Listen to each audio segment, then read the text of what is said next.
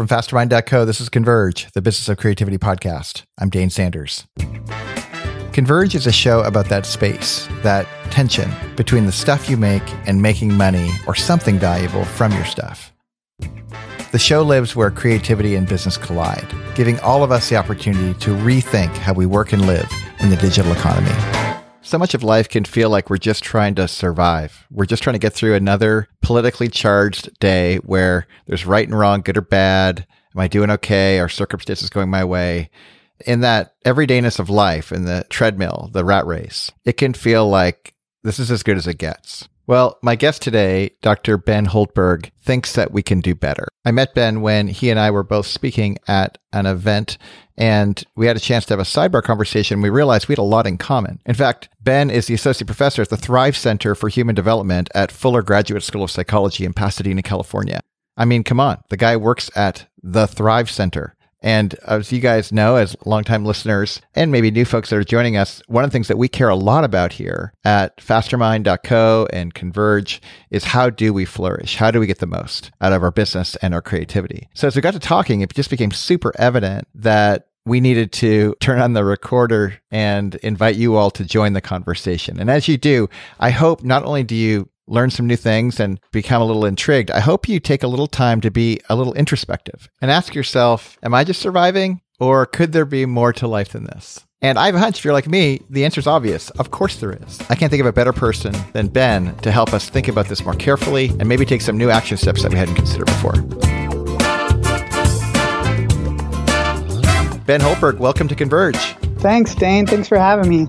I'm so excited to kind of open up what we started as a conversation when we ran into each other for the first time and then jumped on the phone, but just to invite people into this conversation around human thriving. And you work at this remarkable center up in Pasadena, California. And I'm wondering, just to get started, can you share just a little bit about why would there be a center for human thriving and kind of what is human thriving? How do you define that sort of thing? And why should folks at home care about it? Yeah, it's pretty amazing and daunting to be at a place called the Thrive Center for Human Development. I think you kind of, you have to struggle with, am I thriving in my own life? There's a self-reflective kind of piece of that as you study. What are the factors? What are the things in life? What happens in life that allows people to really be on the path of thriving? And so when we talk about thriving, it's used so often out there today. And I think it's a great word, but it is kind of complex in how we define it. And I think the way we think about it and define thriving here is that it's not an end goal or it's not a state. It's not like you get to this place of life and you can say, okay, I am now thriving. But instead, it's a path, being on a path or in a process of thriving that is being in relationship with other people around you in healthy ways and in exciting ways, being able to utilize your own gifts and your talents that bring you joy and really allow you to experience the fullness and meaning of life. And so there's an intentionality to thriving. There's kind of a self-awareness to thriving, but there's also, almost as a prerequisite, there has to be a connection to thriving. And what I mean by that is a human connection of relationships with other people. And so there's this connection to relationships with other people, but also to something meaningful in life, something that moves beyond yourself in a way that you feel you're contributing to this world or making the world a better place. I'd love to focus on those two things, relationships and meaning making, whether it be you're making it up or it is objectively meaningful. I'm sure those are dense philosophical considerations, but we're not heady around this place. We're just trying to figure out how to navigate life better. Yeah. So talk a little more about the kinds of relationships, maybe in a contrasting way, like when folks are maybe thriving and not thriving based on your research, what are the kinds of relationships that seem to show up? So if folks at home are listening, they could kind of do a little mini audit or survey on themselves and go, what am I surrounding myself with? And then we'll get to the second part in a minute. Yeah. So I think the folks that are kind of showing these indicators of thriving are able to identify clear people in their life that they can turn to for emotional support, for esteem support.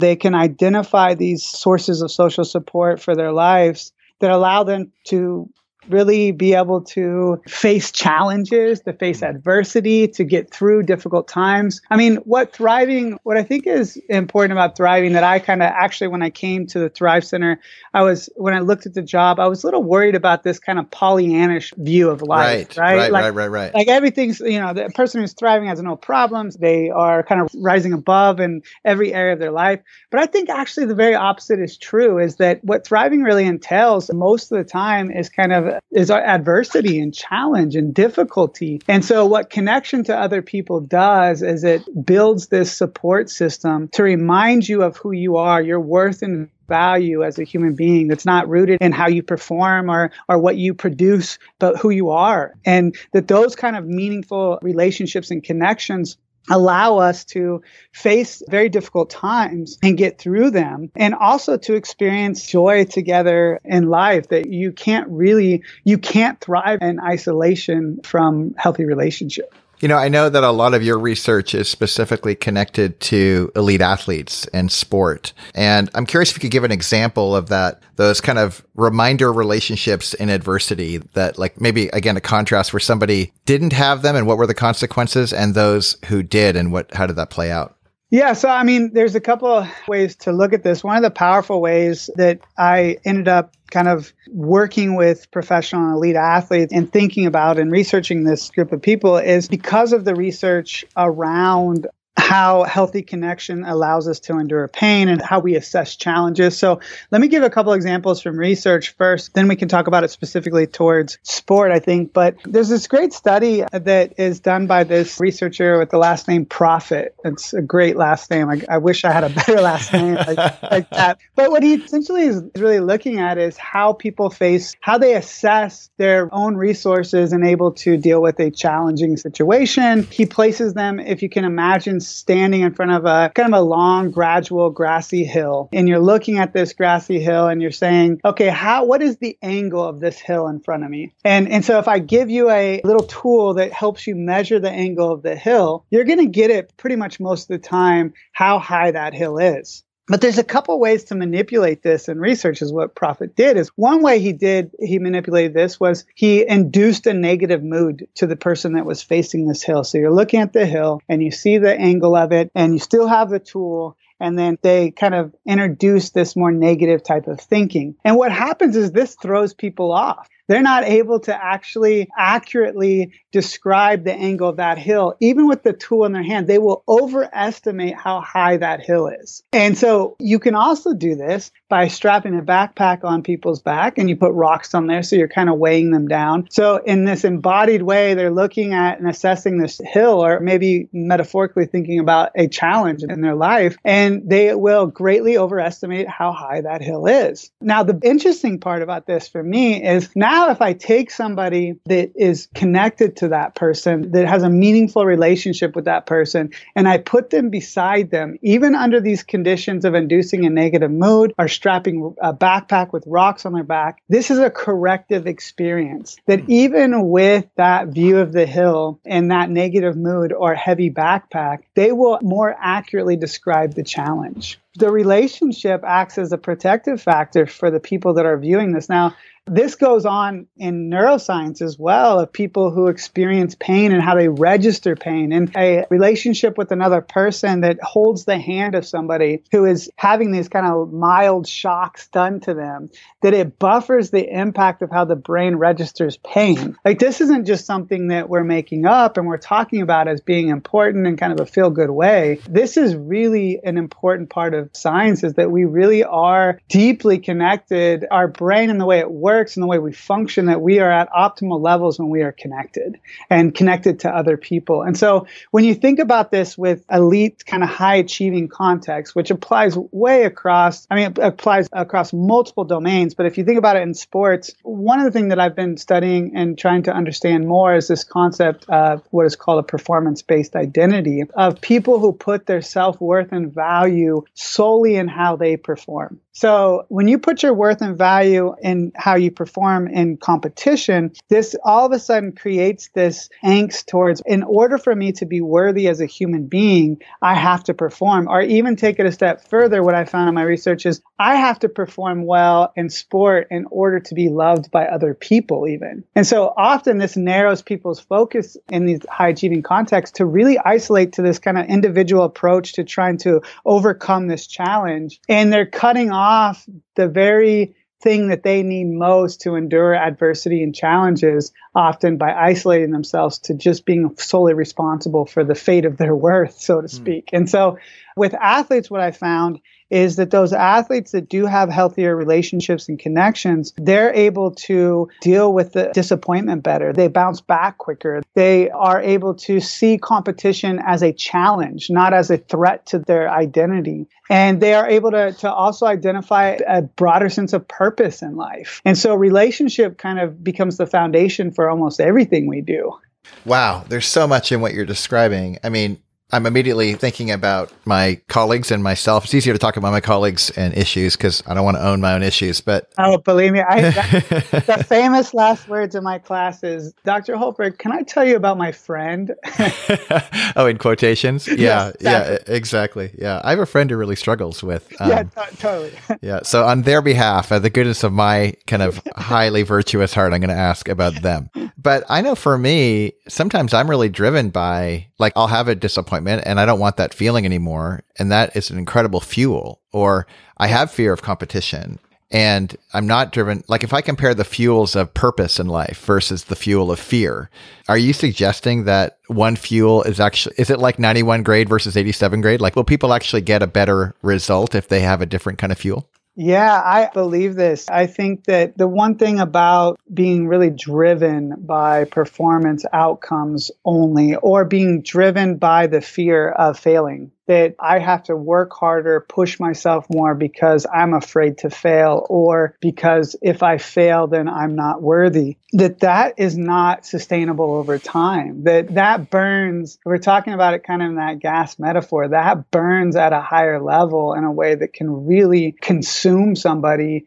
and burn out their lives. Athletes experience athlete burnout. They tend to get injured quicker. They tend to have a more psychological disruption that makes it challenging for them to perform in optimal ways. I think negative emotionality, trying to be motivated by that, it works in the short run, but over time it will eventually show itself as not being sustainable. Whereas and I would maybe even think about purpose as less being driven by purpose and more being drawn by it. And that when we're in purpose, when we have this, and purpose really is, I think 3 key ingredients to purpose are that it's personally meaningful for someone's life and it gives them energy, or it's almost like an organizing principle to give energy in your day to day. But it also has to have this third component that's often missed. And that is that it is connected to something bigger than yourself that makes some kind of contribution to the world. And I think we all are starving to make a contribution to the world and to be able to find something in our lives that provides that meaning. And there's nothing wrong with the pursuit of excellence or striving for excellence or wanting to be the very best you can be. But what fuels that does really matter. And that boils down to me to one's sense of their identity, of the stories they believe about themselves, the narratives they've internalized throughout their lives. And when it comes out of a place of health, it gives you the freedom to then put it all out there and to go for it and to push yourself and to do the best you can possibly do. But it gives you that freedom without the fear that the result is now going to become the definition of who you are, that your human value is solely tied to whatever performance outcome there is. And that's the trap, because the thing is if what's driving you is to feel worthy, no amount of success will ever fulfill that need for you. That's so potent. It's funny, as you were talking, I was kind of flowing through different pictures of athletes, kind of iconic athletes, and their disposition in the middle of performing. I don't know these individuals. I'd love to, but I don't know. I'm curious how they would kind of add to this conversation. But I think of folks like, say, Kelly Slater in surfing. He seemed to have, when he was winning or losing, he's a competitive athlete, massively so. But it didn't seem to the world didn't seem to hinge on it. I think of Derek Jeter in baseball. Yeah. As another example where it was just like, I get to go to work, or like even players that turn coaches, like guys like Steve Kerr with the Warriors up in Oakland. I'm just so struck by those examples, at least what I make up in my head, is they seem to have almost a stoic, neutral, curious disposition that didn't just have them win or lose on a day, but you look at their body of work and you go, oh my gosh. And it looks a little bit like if they had broken their leg early on, they probably just would have shifted into a different role and played something else or done, right, totally. As opposed to folks who are just trying to get so much more out of the thing than that thing can offer you. Does that make sense? Yeah, no, I think it makes a lot of sense. I think there's nothing more beautiful in life to see somebody really in their flow, operating within their giftings in a way that is a celebration in some ways. And those kind of flow states and moments are really critical to sustaining us in whatever thing we're engaging in, whatever pursuits that we have, is that to be able to have an alignment of what we feel passionate about, what we're gifted in, to be aligned in a position where we're actually able to enact that and do that thing, that we can get lost in it in a meaningful way. That's very beautiful, whether that's in art or whether that's in music or whether that's in sports. And so some of these athletes who I think are able to really be present in the moment and experience joy, knowing that joy is not necessarily happiness or a feel-good thing all the time, that joy is being able to sustain kind of this overall mindset that appreciates the gifts that people have, has a gratitude about it, and truly enjoys engaging in it for the sake of doing, for play's sake, right? Not just for some kind of end goal often. And not that end goals aren't important, but if you watch somebody who engages in sport that way, it's a pretty beautiful thing. You think that translates like for business people, artists, like across other genres as well? Absolutely. Yeah. I mean, and I think sports gives us a kind of condition to study in which it's very overt, this kind of competitiveness and the results-oriented area. But the research that we're doing, I think, does apply across different groups. We're seeing some of these kind of patterns within we have data from high school athletes and high school individuals that aren't athletes, all the way up through professional Olympic medalists. So, and we're seeing some similar patterns here of like, what is it that provides meaning in life, and how do people thrive even through adversity? And there is this element, this theme that goes through our research of when people are able to connect to some kind of transcendent purpose, something that goes beyond the self, and that they find a more global sense of a worth and value that's connected to that purpose, that they tend to show more, just have not only happier lives, but more meaningful lives. And, I think that's a question that we have to ask ourselves is, what is thriving for us? And then distinguishing between what is thriving and what is success. Like, what does personal success look like for me? And then what informs that success? Am I being informed by my idea of success from growing up in a house where I never felt I was good enough, that I always felt like I had to perform to earn kind of love of my parents? Am I driven to prove my worth and value? Or am I able to really want to be the best person I can possibly be because I feel like I have something to offer to this world? There is something I can add to this world, and it comes from a place of health. And that's the challenge, right? Is what drives our motivation comes from a whole history of relationships. Yeah, that's interesting. When I think about times when I am kind of in my own way or not flourishing, not thriving, and by definition, what I mean by that is if I were to step out of myself and look at myself and give myself a report card and said, am I fully alive? If I'm fully present, am I fully engaged with the moment? The times when I'm not, I tend to have forgotten some pieces, or I seem to be driven by something, like you say, almost deeper than I can see, pretty subconscious. And it could be something happened when I was young, or who knows, I'll ask my therapist. But my sense is that I can become conflicted. Like if I forget why I'm doing it, what my meaning or purpose is, or if I lose track of some of these key core relationships, or just circumstances aren't going my way, like cash flow is tight and I want to compromise the kind of relationships and meaning that I was initially engaged with and trade that in for something cheaper just so I can get by in a given day. Yeah. Can you just comment a little bit about those moments? Because I know folks that are listening at home, this is fascinating and a little otherworldly, because if they're not winning, their fifth World Series in their first 8 years in the league, it can feel a little bit like, look, dude, I'm just trying to make rent. And what you're describing is for superhumans, not for me. Talk to us on that. Yeah. I mean, I think when we talk about connecting to this kind of sense of purpose, it almost becomes like a compass for us. It's our true north. It's when our back is against the wall and we are facing challenging times, what do we turn to? If we turn to a model of if we turn towards just the model of having to be affirmed through our success, that's not going to be sustainable in the darkest times of our life or the difficult times of our life or when things are down. And because the lows are always lower than the highs are higher in that model. And I think, but when we are able to kind of orient ourselves around this more meaningful purpose in our life, when my back's against the wall and I have to ask myself, what is my true motivation? Like, where am I drawing inspiration in my life? Right now, for me, there's a part of this that I would think immediately of my 3.5-year-old son, that wanting to create a better world for him in which he can thrive, in which his gifts can be appreciated. And that brings a lot of meaning to me as a dad to say I can get behind that and I can find motivation when I need to that's around purpose. When it's around performance, I can really turn self-focused at that point and feel sorry for myself or shame myself or try to take more control. But those patterns of really trying to motivate myself through shame or trying to take more control or whatever it is, or blaming other people, those things can really force you they'll just take you on a further spiral downward.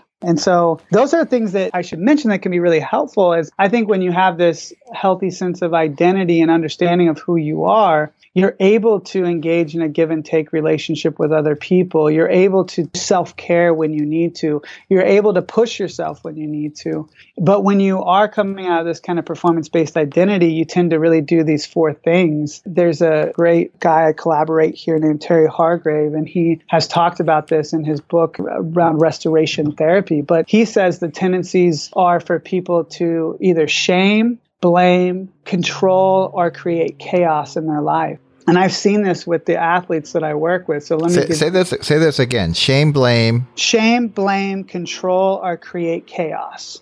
And these are unhealthy coping patterns for feeling really this threat to your sense of self or identity. And he says at the core of identity is that every person deserves, is what he would use, is love and trustworthiness. And love is the sense of uniqueness and value as a human being. And trustworthiness is a sense of stability and predictability. And when there's threats or what he calls violations of love and trustworthiness, that's when people can tend to do shame, blame, control, and chaos. And so for example, let me give you an example of this athlete. And we see this in our data, an athlete who has trained their whole life and pushed themselves for this one moment in time of the Olympic Games. And they get to the Olympic Games and they don't perform up to what they really thought they could or wanted to. And after that Olympic game is over, this really high level of shame of like, this isn't just that I had a bad performance. This is I'm a bad human being. And the self-talk around that is, I can't believe you let everybody down around you. You let your parents down. You let your family down. You let your teammates down. You are a worthless human being.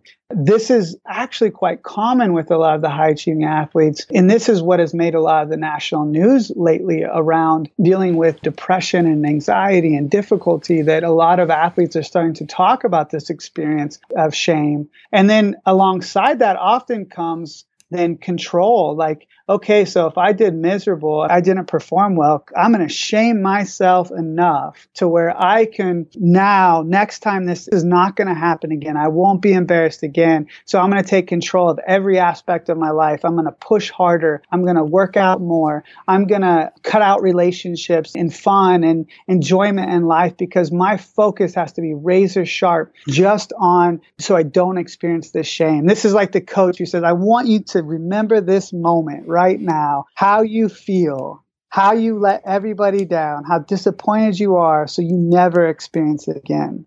Now, the problem with that is shame is very toxic in the brain, and it literally is inversely related to really the ability to utilize the motor kind of skills in the brain to actually carry out the task you want to carry out. It overrides, it takes over. And so that's what shame can do. It's not a healthy motivation, but that shame and control can tend to go together. But there's also those people who, instead of turning the anger inward, they use blame and they turn it outward. So now their failure is everybody else's fault. The coach should have put me in. The referee made a mistake.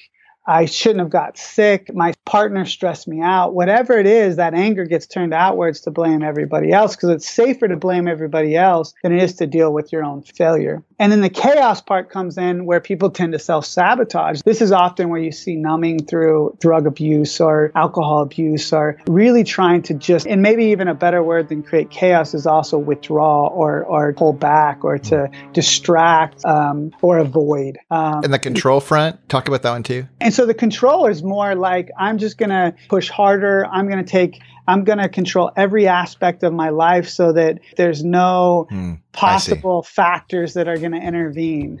And so those are the people who just kind of push harder, and they try to use it as motivation to push harder. I'll be back with the rest of the conversation right after this short break. Have you invested in conferences or workshops that left you empty-handed? There was great content and you had great ideas about what to go do with it, but no change actually happened. That's not okay. At Go Summit, we're committed to helping you take action. To do that, we add personalized coaching and customized marching orders alongside the inspiring speakers, amazing location, and fun networking events. Honestly, there's nothing quite like it. Register today before tickets sell out at fastermind.co/Go Summit. This is so good. So as I'm tracking our conversation, I think about when people are thriving, they tend to have these like tight ties of relationship that remind them or call them out to who they are beyond their performance, maybe call them to a higher purpose. And then in contrast, we have these folks that I can relate to a lot of these things. And I'm guessing some people have a leaning towards shame over blame, or blame over shame, or control. That's or chaos. Right. Yeah. But as we turn the corner for home in this conversation, and we think about like, how does somebody, if someone's at home and they're listening, they're like, man, I do beat myself up a ton. Or man, I tend to have a tendency of every problem is other people's fault, or I'm a control freak, or my life feels chaotic, or whatever. And they want to get to a place of rich relationships that draw to a deeper purpose in life and have that be a primary fuel. I guess the two last questions are, how do they make a reversal? Like, what are the initial steps? Because this isn't a quick fix, I'm guessing, but what are some concrete things someone can do? And what could life concretely look like if they did? Yeah. So like you said, Dane, I mean, really identity work is kind of a long process. It's ongoing. It's deep work. So it does, I think it does take time, but I think there's lots of practical ways we can begin to address these in our lives. I think the first step is really to kind of take stock and note of what is the meaningful things in your life. Like, what do you say you're about? What do you say you want to be about? For me, I would say, relationships are really core to my life. I want to be there for my spouse. I want to be there for my son. I value those family relationships. But then I have to step back and say, what am I actually doing on the day-to-day that demonstrates that I value this? Because when there's an incongruence between what you say is meaningful or what you connect with as your purpose and meaningful, and then the day-to-day that you do, there's always going to be anxiety there. Because you're always going to be stuck in this place of like, this is what I'm about, but this isn't really how I'm living my life. And so I think the first part is to take stock of that. What is meaningful in life? What legacy do you want to leave with your life? How do you want to contribute to society? And that purpose and understanding that are what even we might refer to as kind of your own personal truth of who you are. That identifying that becomes a really important point, because then what you can start to recognize is when you're swaying from that and paying attention to that. I think also self-awareness is the second thing I would say is self-awareness of really starting to understand what are your tendencies when you feel inadequate, when you feel unworthy, to be able to start to recognize the context around that. All of us have this experience. I know sometimes when I walk into a room with a bunch of researchers, especially early on, and people are talking about all this kind of academic publication and research, I found myself in those moments feeling insecure and then doing like a name drop or like just so you notice, guys, I'm important. Here's what I've done. I belong here. And not that that's not important to be proud of what you do. What I've recognized is when I feel that sense of reactivity or insecurity, I have to step back and say, where's that coming from? It's coming from feeling insecure about my sense of worth and value and predictability. And so what Terry's work has done here, he's identified this 4-step process that I think really is a great, easy tool to begin to implement in our daily life. And he says the first thing is to identify when you feel that sense of insecurity. And so again, he shapes it around love and trustworthiness. When I was in that situation, I felt threatened. I felt like I wasn't enough. I felt like I was unvalued. So you're kind of naming it. And then the second step is to name what you usually do. So when I feel that way, I usually shame myself and I try to take control of it so it doesn't happen again. This comes from good old training from being an elite runner myself, of like, I know how to shame with the best of them to try to motivate myself. And then the third thing, so you kind of say, when you recognize how you feel that moment,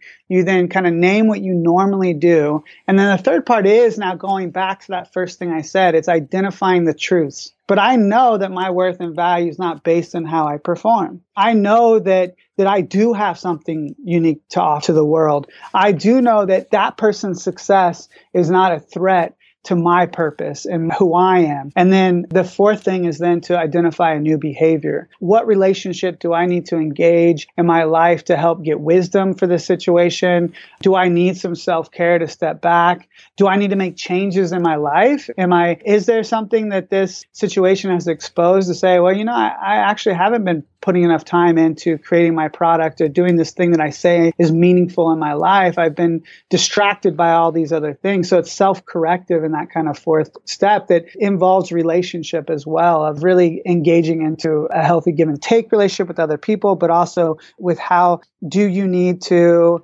also, did you react in a way that needs to go back to somebody and apologize and say, that came from my own place. Is there repair that needs to be made there? And so that 4-step process, I think, is a very practical way to look at when we talk about identity, is like being able to kind of get into a rhythm of that, of taking note every day and taking time to pause and be aware of when we're feeling incongruent, when we're feeling whatever word you want to use, insecure or disconnected, and kind of going through a process to then center us again to what's most meaningful, what the truths are in our lives, and then respond in a different way rather than just react out of our own kind of insecurity. Yeah, so much of this is please forgive me, I don't want to minimize this in any way, but I'm hearing a lot of techniques around kind of waking up to the reality. Yeah. So like notice step 1, and then step 2, begin to figure out like where did this anchor to, and then reintroduce a new option. It kind of reminds me of habit development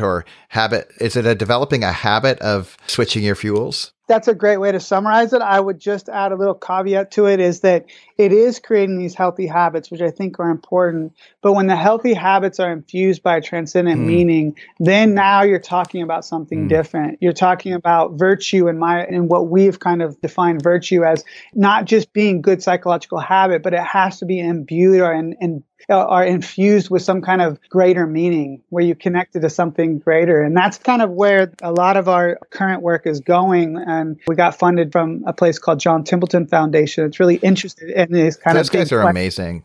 The Templeton Foundation, they just fund the best stuff. They're so generous. And it's different, like huge projects I'm glad. So they funded some of your projects in particular? Yeah, we're just finishing up in a grant where we're studying kind of character virtues within youth and how they're developed. And then we just got a new grant to now try to break down the gap between the science of virtue and how it's actually practiced every day. So you'll be seeing more of this practical kind of application, more of this coming out of the Thrive Center over the next coming years, thanks to this generous grant we got. And Templeton is particularly interesting because they dive into these kind of bigger questions that allow for more creativity, even, or engaging something that's meaningful, that's not always easy to study. And so yes, I think that transcendent purpose piece of the habit is actually a really important, that's the center of what we're talking about. Ben, if folks wanted to kind of start tracking this and reconsidering, like you mentioned, tell me the name of the book and author again that connects to the shame, blame, control, chaos thing again. So that comes from an approach called restoration therapy. And it's traditionally, and the guy's name is Terry Hargrave, Hargrave. Great guy. Is it scholarly, or could people like me read it? I think it's definitely scholarly in the actual restoration therapy book, but then he has written several other books to go alongside that. I think one of them is called 5 Days to a New Identity even. And so it's definitely worth following that and looking at that. And then some of the work around purpose-based identity versus performance-based identity and virtue, that can be connected to Thrive Center as we're producing more and more materials for people to engage with. We'll make sure that all those details are listed in our show notes. And Ben, I can't thank you enough for our new friendship and for you just opening up this conversation for so many folks, because I think it's going to be incredibly life-giving. Any final words that you'd share with, if you're having coffee with a buddy and you found yourself in this conversation and they just needed kind of something an encouragement to have this kind of ring in their ears a little longer beyond the conversation, what would be a kind of a final thing you'd want to have in their head? It's a very simple message, but I would just remind listeners, and really a reminder to all of us, that you are worthy, that you have something to offer, that your unique purpose of what you have to offer this world is distinctly yours. And when we operate in that, that's what thriving looks like. It's experiencing joy in life, even through the most difficult times. But when we lose track of that and we get lost in this idea that somehow if I just attain this, I'm going to be enough, or I'll find meaning in life, that will come and it will go. And there'll be the next thing. And life is way too short to live a life on that treadmill instead of really digging in and finding what's most meaningful and what orients you in your life that allows you to thrive. But at the core of that is to remember that your worth and value is not based on how you perform, but it's based on who you are, based on, and really how you're loved. We all need that love to flourish and to thrive. And so that would be my main reminder, take home point. We'll end right there. Ben, thank you so much, man. What a gift. Converge Podcast is brought to you by Fastermind.co, where we help entrepreneurs go from knowing to doing. Get started free today by finding out your Fastermind owner score. Go to Fastermind.co. Music for this episode provided by TripleScoopMusic.com. What does your story sound like? This episode was mixed and produced by Podcast Fast Track.